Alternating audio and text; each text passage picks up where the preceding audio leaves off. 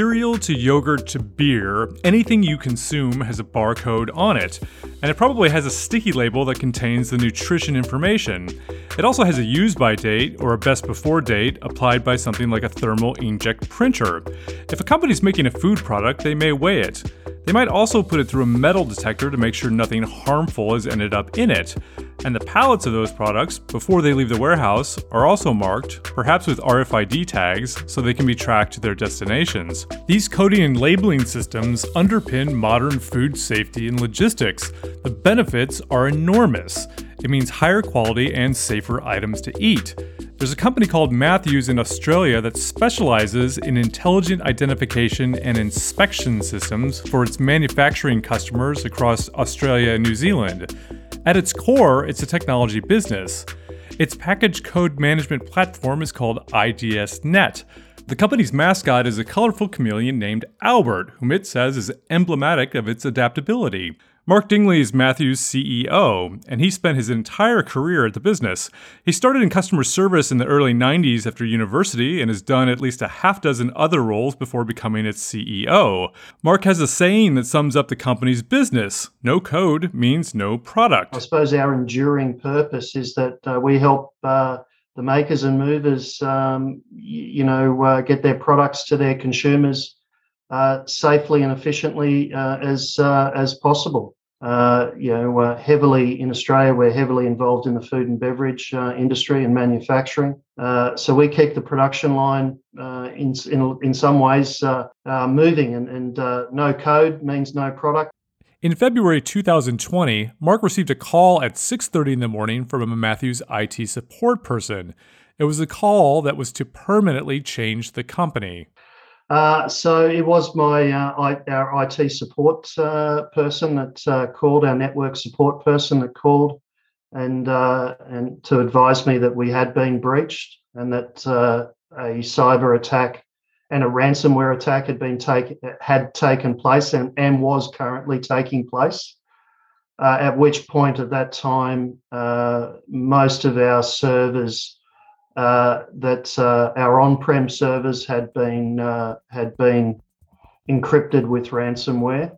Matthews is just one of dozens of businesses, hospitals, school districts, and other organizations in Australia that have been infected with ransomware. Like many other nations, Australia has been on the receiving end of what has been a devastating evolution in crime. Organized cybercriminals have been able to profit from holes in IT security, infiltrating systems, encrypting files, and then demanding a ransom. Australia has been strategizing with other nations to figure out how to blunt the scale and damage. The cybercriminal underground around ransomware has been growing in strength and impunity.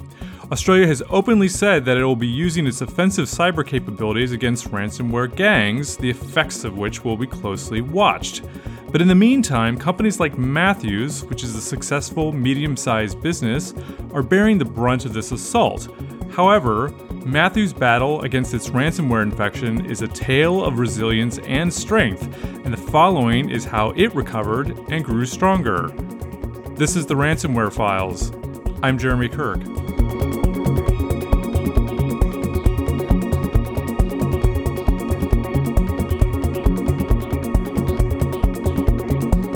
In this podcast miniseries, I'm going to talk with those who have navigated their way through a ransomware incident, hear what they learned, and what tips they can pass on to others. No ransomware infection is ever welcomed, but there's invaluable knowledge gained. There should be no shame in getting infected, but it's important to share the lessons. This episode of the Ransomware Files is sponsored by Cofense. Cofense is the leading provider of phishing protection, detection, and response solutions. It's the only company to combine a global network of 30 million people reporting phishing attempts with advanced AI-based automation to find and stop phishing attacks. Stay on until the end of this episode to hear me speak with Tanya Dudley, who's a strategic security advisor at Cofense, and we discuss ransomware, phishing, and how to protect yourself from a breach. Ben Nickel is a supply chain logistics manager for Matthews. He's the son of Lester Nickel, who founded Matthews around 40 years ago. Ben's brother Matt also works for the company as its Southern Regional Sales Manager. Growing up, they knew their dad worked in product labeling, but Ben says there was no expectation at that time that they would become involved. We never considered it a family business, of course. We just, that was just Dad's work. It became more a family business back in the late or the mid 90s, late 90s, when he then took over the Australian subsidiary for the Matthews business. And but he never thought it was a family business then either, nor did we. And we never thought there was any entitlement to start working in the business. It just sort of it happened that way. Ben joined in the late 90s as an inventory controller, and that evolved into an IT manager role. It gave me a good background into how the IT systems work. The morning that the ransomware was deployed, an external IT consultant who works with Matthews alerted the company. The ransomware had tripped monitoring software, but the monitoring software didn't signal the alarm until the services started going offline. So, Ben, when you heard ransomware, the word ransomware, what went through your mind at that point? Oh, it's horrible. I mean, we've been through it once before. Not to the same extent. It was, but it had a big impact on the business. It destroyed all our files on a file server. As Ben notes, this in fact was the second time Matthews had been hit by ransomware. The first incident happened several years prior. In that incident, Matthews was able to recover from backups. This time around, however, was going to prove a lot more difficult.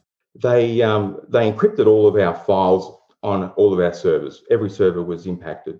They didn't get into our workstations, though. It was just the servers. They then just wiped the backups. I think they formatted the disks or did something like that. So they just wiped them. They didn't encrypt the data. So day one was obviously really hectic for us. I got into the office because we were locked out of the system. I couldn't log in remotely, which I was always able to do. So we could only log in the office in our own network, but we stopped the Wi-Fi. We stopped everyone actually being able to log into the system in case there was still residual in there that might affect the local PCs as well. So I was still able to RDP into a couple of the servers that Owen had left up, and I just wanted to have a look at what the impact was. And once I got into the SQL databases and saw they were all encrypted, I knew we were in a lot of trouble. So it wasn't looking good for us. It is a real a moment of a reality. You say, well, now how can we recover from this? I mean, if we've lost everything and our backups, how can the business survive? The type of ransomware that infected Matthews is called Pisa. It's a variant of the Mespinoza strain of ransomware, which first surfaced around October 2018. Pisa purportedly stands for Protect Your System, Amigo. Files encrypted by it carry the PYSA extension. After being infected, some victims have reported seeing a ransom note that says, "What to tell my boss? Protect your system, amigo." It also has cheekily referred to victims as so-called partners. The security company Palo Alto Networks says Pisa has asked for ransoms as high as $1.6 million and actually received one payment that amounted to $470,000 alone. The group is known to first steal data from victims' systems, and it's picky about what it looks for. Pisa will dig around a victim's network to figure out if there's enough valuable data that the victim might pay a ransom to retrieve. Pisa and its affiliates will do this by searching for files with specific keywords such as clandestine or fraud or SSN, short for social security number. It may then publish the confidential data in order to embarrass victims and get them to pay. It's known as the double extortion. Not only have the attackers encrypted the data, but they're also threatening to publicly release it. This is what happened to Matthews, and it's believed Matthews may be one of the first Australian organizations to be affected by the double extortion. In March 2021, Pisa's activity was the subject of an FBI warning. The FBI said ransomware was increasingly being unleashed against higher education institutions, K-12 schools, and seminaries in the US and UK. But it's also affected US government and other government entities, private companies, and healthcare organizations. The FBI says Pisa gets into organizations using methods such as compromising remote desktop protocol credentials or sending phishing emails. Once inside an organization, Pisa will use tools such as the Advanced Port Scanner and the Advanced IP Scanner to scout out how a network is configured. Then, like other groups, it installs open source tools such as PowerShell Empire, the still useful but aging post-exploitation toolkit, and other penetration testing tools such as Kodiak and Mimikatz. Pisa is a ransomware as a service group, which means that it allows other cybercriminals known as affiliates to use its software for a slice of the ransoms paid. When the ransomware was launched against Matthews, Pisa didn't overtly ask for a sum in a virtual currency like Bitcoin. The group typically prefers to start negotiations over email, so it gave Matthews instructions for how to contact it. So how did Pisa get in? A forensics investigation and audit later showed the attackers gained entry after an employee's device was infected with malware following a click within a malicious email. The attackers had been inside Matthews' systems for weeks prior to launching the ransomware. They were lurking, learning, and collecting administrator credentials. Eventually, Mark says the attackers were able to leapfrog into its data center and then into its backups. Somehow they found, admin passwords. They were able to get in and monitor people, monitor passwords, and got an admin, got into access from that one entry.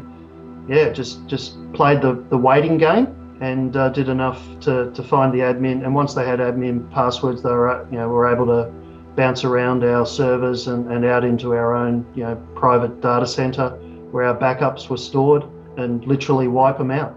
After Pisa's presence was known, the senior leadership team of Matthews came together. One of the most important actions at this point was establishing a communication channel with internal and external stakeholders. Another pressing task was to figure out exactly what data the company still had that either wasn't encrypted or deleted. Fortunately, about a year before the latest attack, Matthews had purchased a cyber insurance policy, and as part of that policy, Ben says the insurer dispatched a law firm that coordinates incident response and recovery. Fortunately, only 12 months, I think, earlier, our CFO, he recommended that we take out cyber security insurance. So that was one of our first calls in that morning when we couldn't do anything. Our systems were down. So we made the call to our security insurance company, and they put us in touch with some lawyers who had specialists in this area. And they assigned a cyber incident response manager, who then began to roll out the process of what we need to do and in what order and how we needed to do it. And then they put us in touch with cybersecurity specialists who actually go into your system. First and foremost, Ben says that Matthews needed to make sure it still wasn't exposed to the attackers and that the ransomware wasn't going to cause further damage. Once we had an operational system, we had to make sure that vulnerability wasn't there, and we're just sort of chasing our tails. And if we did recover anything, that it wasn't going to be destroyed as well. So we had to engage these partners. The cyber incident response manager was great because they had a phased process of what we needed to do for data recovery and then forensic investigation. So we set up meetings with them on the very first day, twice a day for a number of weeks. We had it all scheduled in advance just to keep us abreast of where we were at, where our recovery was at, where our communication was at, and what we're going to do next. Because at this point, we didn't know whether we needed to engage with the threat actor or where we were at. So we really needed to understand where we were at as a business in this recovery process. The fact that Matthews had been infected with ransomware before did help the second time around. After that first incident occurred, the company sought to bolster its data backup and recovery systems. That included an offsite data center along with nightly and weekly backups. Still, the threat actors had been lurking around long enough to figure out how Matthews' backup regime worked. I remember, Ben, you said you had a prior ransomware attack? Correct. We'd had one a few years back, and not to the extent of this one. We had a simpler system back then, and simpler softwares, but still it impacted our business. But we were able to recover from that with backups.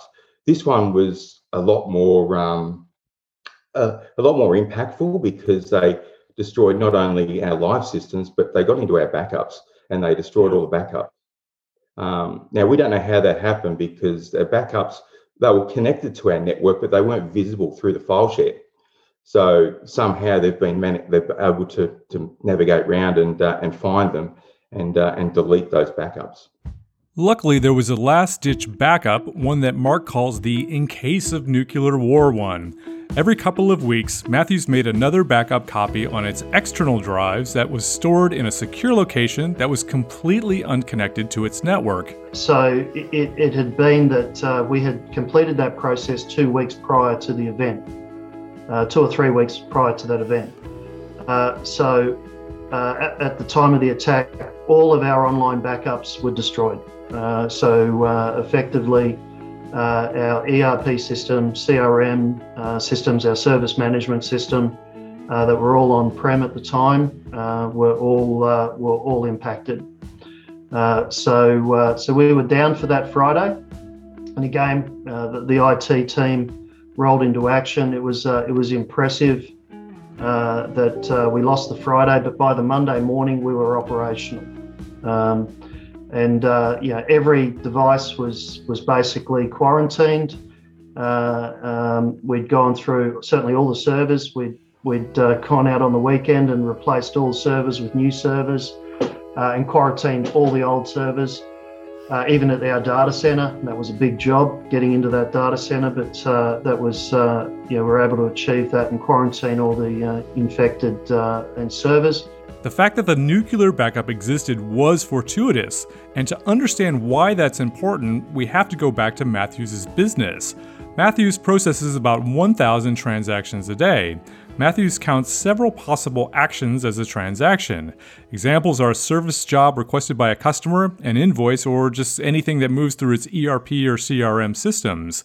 The ransomware attack wiped out as many as 20,000 of those most recent transactions, but it still had the older ones, and that was important to resume business continuity. As mentioned before, if a company can't properly label its products, it can't make any products until that's fixed. Ben says they have to have business continuity and keep their customers up and running. We're supplying them with products to keep production lines running for the food and beverage industry and other industries as well. We couldn't not dispatch to our customers. It was too essential to us. So once we had the initial backups that were 2 weeks old up and running, I set up a staging test environment for our customer service team to manage outbounds for essential dispatches only. So that's part of the communication to our customer. We said we're going to be offline for a period of time, but it was absolutely urgent that we could transact something, because we knew that once that fresh backup was installed, we would have to migrate that data back across, and we wanted to minimize that workload to do that. So for the essentials, we had our staging system that was operational for our customer service team and service team to do work. Mark says that Matthews did go back to pen and paper for a short time while it tried to figure out the missing service jobs. All through this process, my team, the whole staff, incredible. The resilience and that they all showed to, just work through, everyone working night and day to pull the data off, the service team mapping out all of the service jobs they thought they had. And, we were back to pen and paper and whiteboards, mapping out to try and join the dots with, our service jobs that we had done, making sure that we weren't missing any customers. There was still a 2 to 3 week gap in its backups, but then something good happened. Ben says that Matthews initially thought that the cyber criminals had wiped the backups, but those drives were sent off anyway to a data recovery firm. For some reason, the cyber criminals hadn't actually encrypted those drives with ransomware, but instead done some tampering with the boot sector. Yeah, they were USB drives. They weren't. So they were the drives that they'd wiped. So they cleaned them out, formatted them, did whatever they did. So we took those out of the USBs, popped them in some bags and sent them off to the recovery centre. And then they do their forensics on those to try and establish what they can recover. And fortunately, they came back that they could recover one of the discs, which was absolutely fantastic. We didn't know how old the data was until we could then get those discs back and mount them. So we did that and found that our ERP system was only 4 days old, which was great. I mean, from 2 weeks to 4 days, we recovered so much data, and we were only looking at a 3-day period. So given that's all their financial information, that was just magic that we could even get that close. We weren't so lucky with our service system. Our service system is a file-based system, and it was 7 days old. So we had a gap there, but it wasn't It was a financial gap. It was more about the time and effort that the technicians had put into our customers and recouping that money. But having 7 days from 14 days was great. And the service department, they keep copies of and as we did with the purchasing and sales, when we send confirmations or order acknowledgements, we keep copies of those in our emails. So we kind of had a way we could reconstruct this information, as time consuming as that might be. So that was good news. The black hole of transaction data had been significantly narrowed, but one gap that remained were records of shipments of equipment that Matthews had recently sent its customers.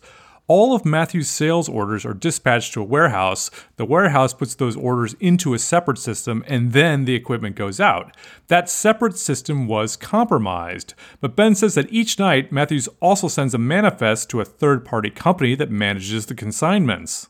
Now, they had backups of all that data, so we could recover that data, so we knew who we'd sent product to, whether it was a transfer, a sales order, a project, and we knew the weights and dimensions, the size, and whether it was dangerous goods or not. So we had an idea of who we'd sent product to, and the sales order that we no longer had in our system, but we knew that was going to correspond to an invoice that we'd already sent the customer. They get sent invoices as we dispatch.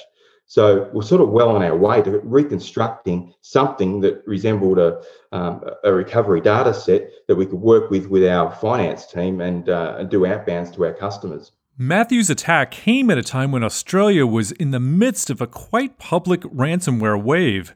Fisher & Paykel, which is a white goods manufacturer in Australia and New Zealand, was infected with the Nephilim ransomware. The same strain hit Toll Group, which is a major logistics and shipping company, and what was that company's second brush that year with ransomware.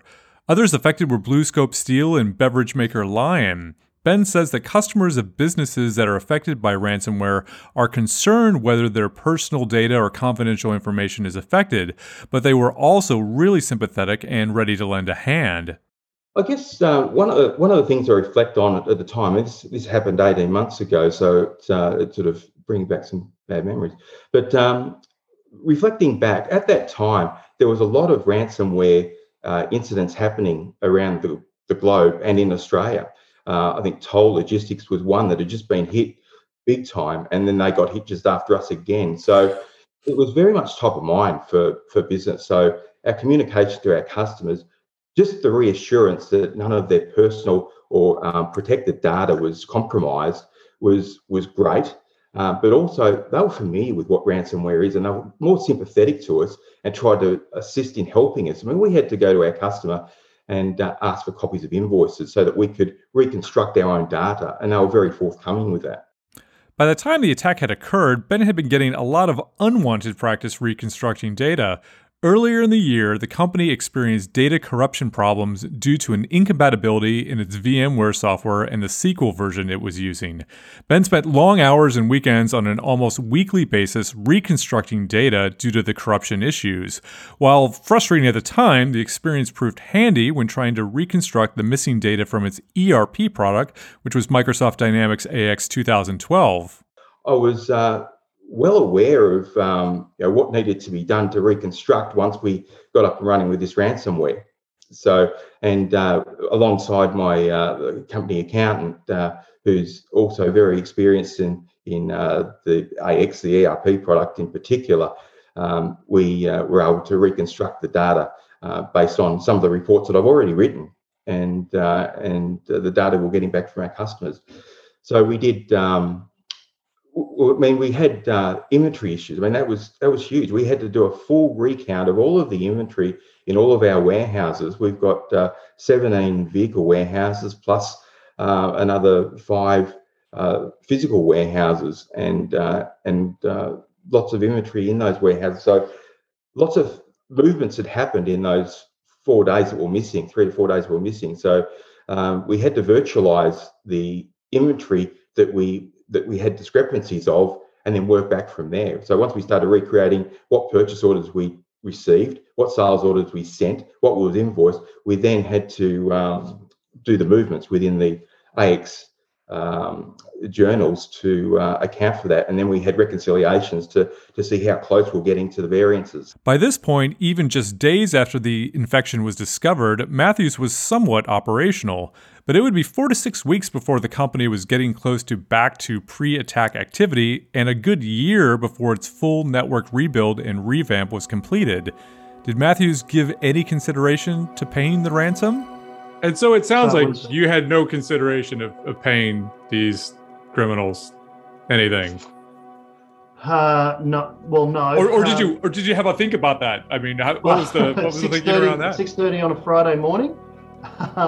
When the sky's falling down, I said, it was certainly a consideration in terms of, that was one of the things proposed.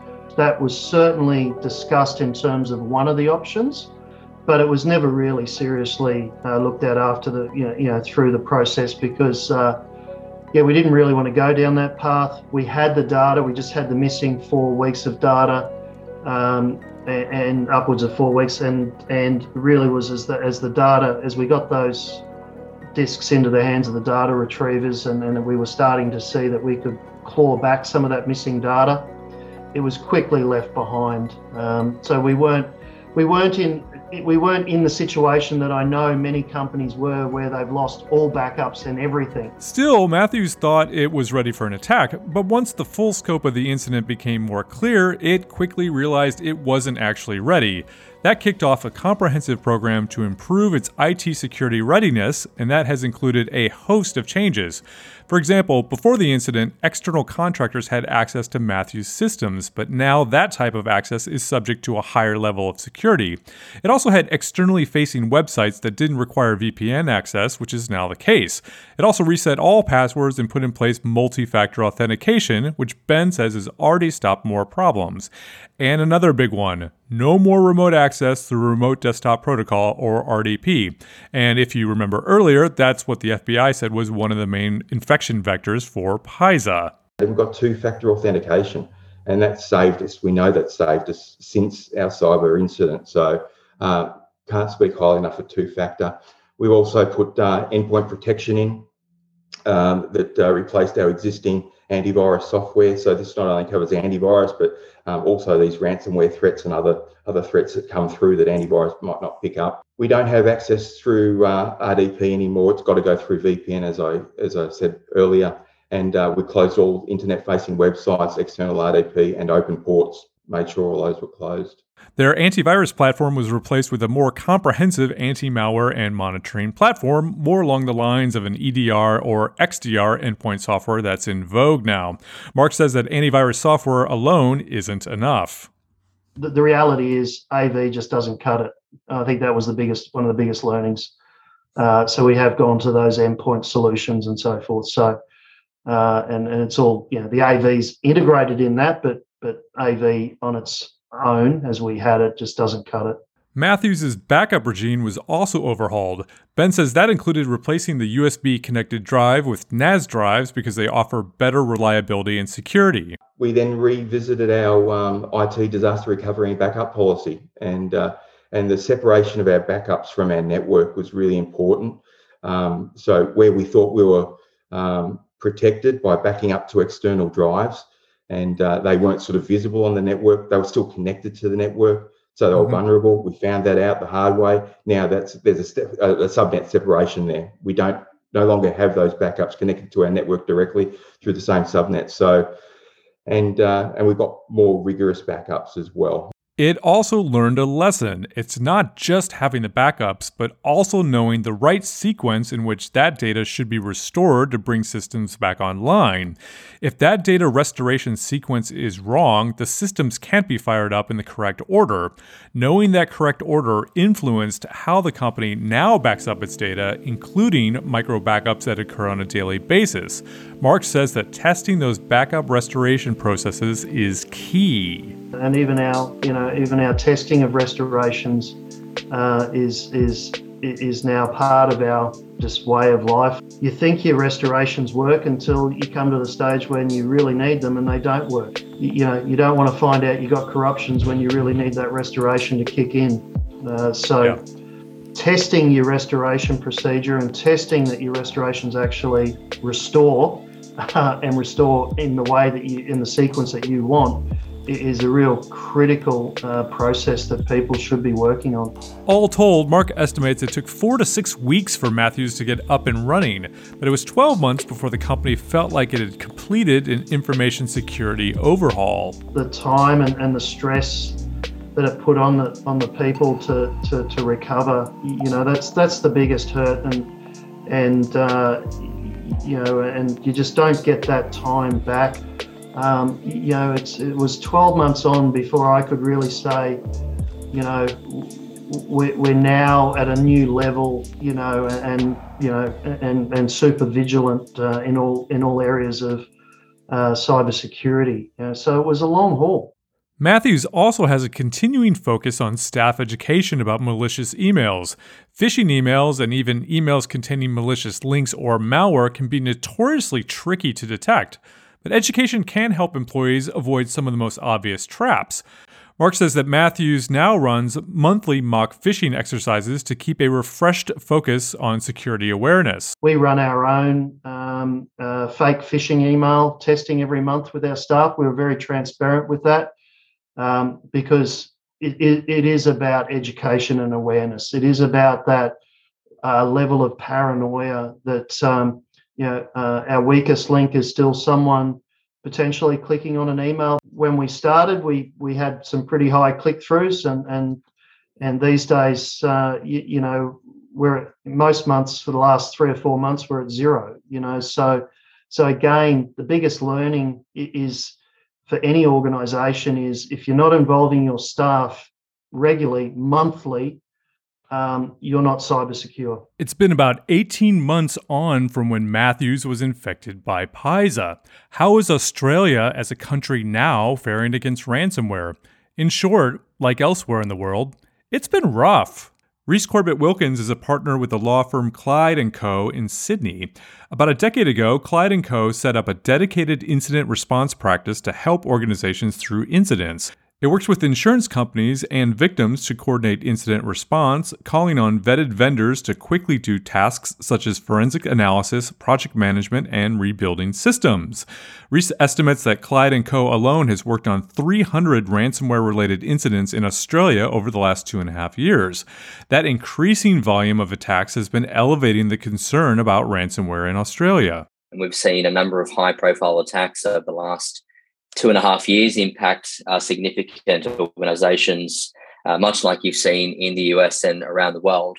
Australia at the moment is going through an election early next year, and for the first time in years, cybersecurity has become a political issue. It's now elevated to the top of the list, critically because we can see the financial impact of these ransomware events are impacting our economy as a whole, particularly as we come out of COVID. So the government is taking this up as a national security issue. And this year, the ransomware incidents seem to rise to new levels. Nine Entertainment, which is a major broadcaster, saw its Sunday programming disrupted by ransomware. Also, there was the ransomware incident at JBS Meats, which is the world's largest meat supplier. Its ransomware incident affected slaughtering operations in 4 Australian states as well as in North America. The Australian government is making moves too. In October, it proposed a ransomware action plan. There are lots of interesting bits in the plan, but one large standout is the reporting requirement. The plan would require businesses with more than $10 million in annual turnover to report a ransomware attack. The opposition Labour Party, however, is pushing for more. They want companies to report if that also included paying a ransom. The government says the reporting requirement will help it better understand the ransomware threat and support victims. If it comes into effect, it would be a world first. There are other initiatives as well. The Australian Federal Police, which is the equivalent of the FBI, is creating a multi-agency task force called Operation Orca that's specifically dedicated to fighting ransomware. The plan also calls for Australian law enforcement to be able to track and seize ransomware gangs' funds, which are usually in virtual currencies such as Bitcoin or Monero. Recently, Australia's Secretary for Home Affairs, Mike Pizzullo, said ASD's offensive cyber experts are already hunting for ransomware gangs every night. There's also another piece of legislation that is tangential to ransomware. Legislation is before Parliament that would require critical infrastructure providers to have minimum standards of security. Rees says that the government wants to ensure that critical infrastructure providers, which are the backbone of the Australian economy, can withstand attacks without lives and livelihoods at risk as a result of a cyber incident. So what they're looking to do is introduce new legislation which does two things. It significantly expands the definition of critical infrastructure providers to include a lot more industries that previously weren't covered by this. Effectively, any organisation that can be seen to support the national infrastructure of Australia and food and security and water supply chains. There's also another prong that could prove somewhat controversial. It's called a step-in power, and as Rees says, would allow the government to take over defense of an organization during a cyber incident. But secondly, they're also looking to introduce step-in powers for the government to be able to actually step in and take over the active defence of an incident if the government deems it appropriate to do so. And critical to whether or not the government will be able to exercise that power will be organisations demonstrating not only capability and competence, but also giving confidence to the government that they're taking appropriate steps. So it's going to be a significant piece of legislation because it will effectively put organisations on notice that they need to be able to be better able to respond to these incidents and also cooperate with the government during a time of incident, or else suffer the very distinct possibility that the government can take over defence operations. These days, Matthews is in a much different place, and in some ways, Australia is too. Like other countries, it's fed up with ransomware. The launch of a plan to tackle it is a start, and it follows similar moves in the United States. But as it's been pointed out, there's no one action that's going to eliminate ransomware. Until governmental action, diplomacy, and policing catch up, businesses need to do their best to put on their best defense. Mark says there's one step every organization should take. First and foremost, get an external audit. Do the penetration tests. Find a very good cybersecurity business that specializes in this area of the external audits. Do your penetration tests and see how robust or fragile you really are.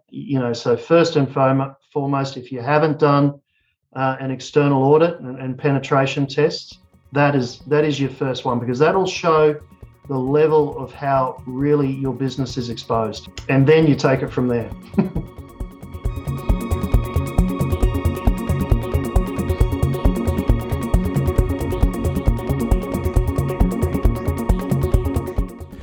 If you enjoyed this episode of the Ransomware Files, please share it on your social media platform of choice. If you'd like to participate in this project, please get in touch with me. My DMs are open on Twitter and I'm easy to find on LinkedIn. I'm looking for other people, organizations, and companies that can share their unique experiences for the benefit of all, until ransomware hopefully becomes a thing of the past. See you next time. Next up is an interview with our sponsor for this episode, Cofense.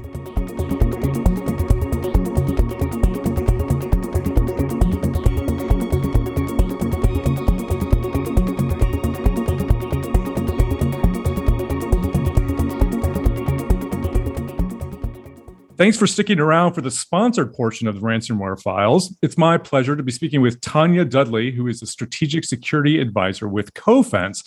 Thanks for dropping by, Tanya. Thanks for having me, Jeremy. Happy to be here.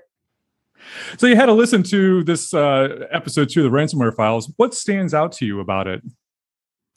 I did. And one of the things that really kind of stood out to me in the beginning was I'm impressed that he's able to talk about the actual incident itself, the fact that they learned from their first episode.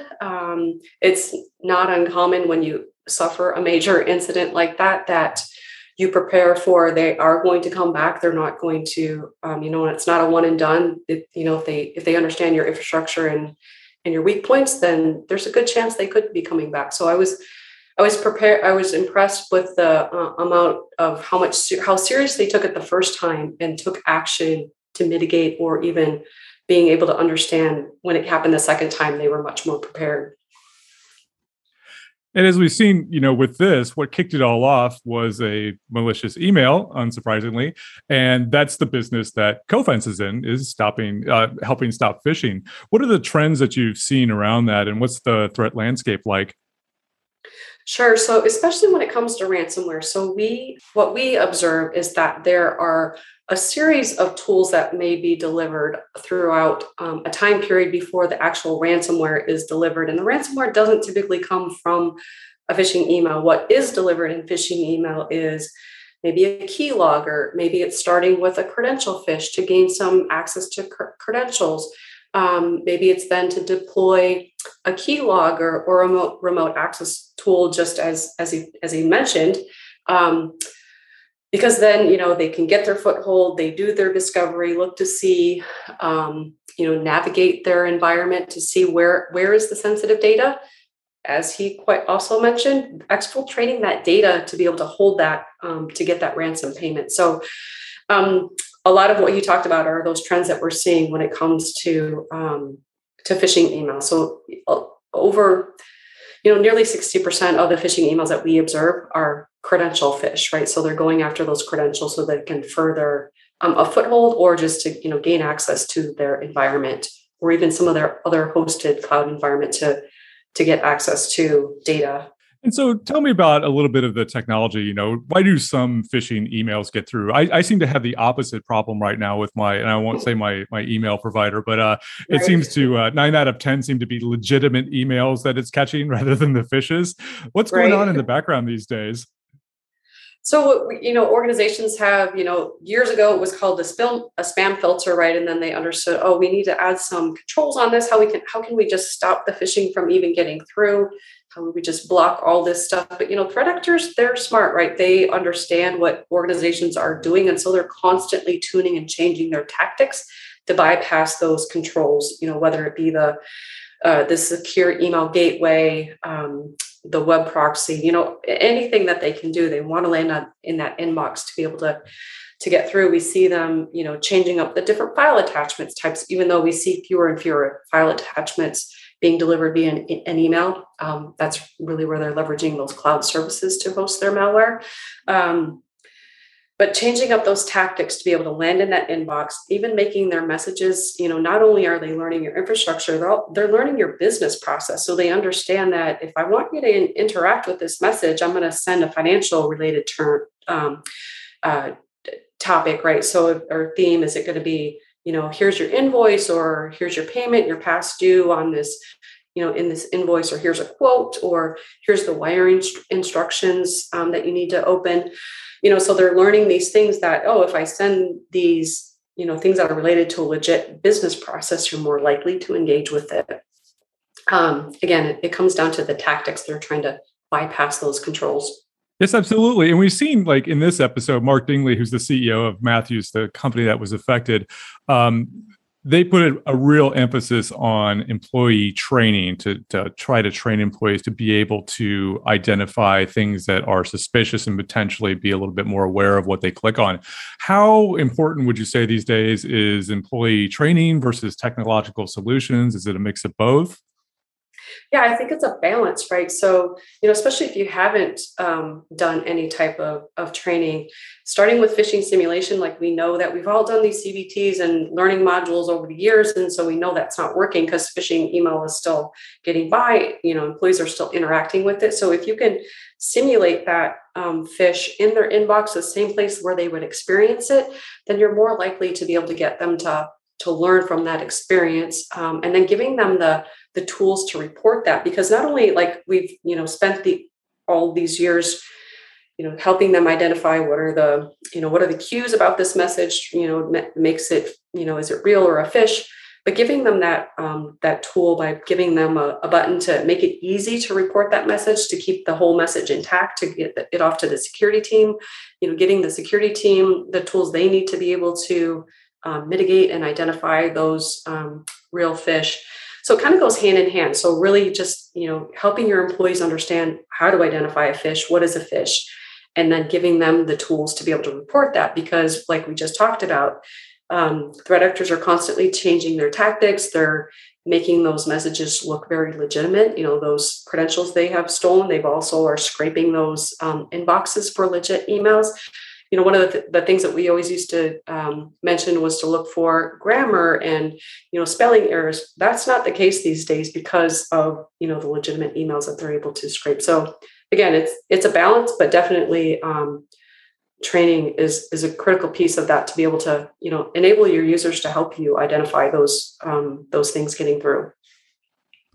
And I think I read something a few years ago that said email is the most dangerous application. And I think it feels to me like it still holds true today when you look at how attacks start.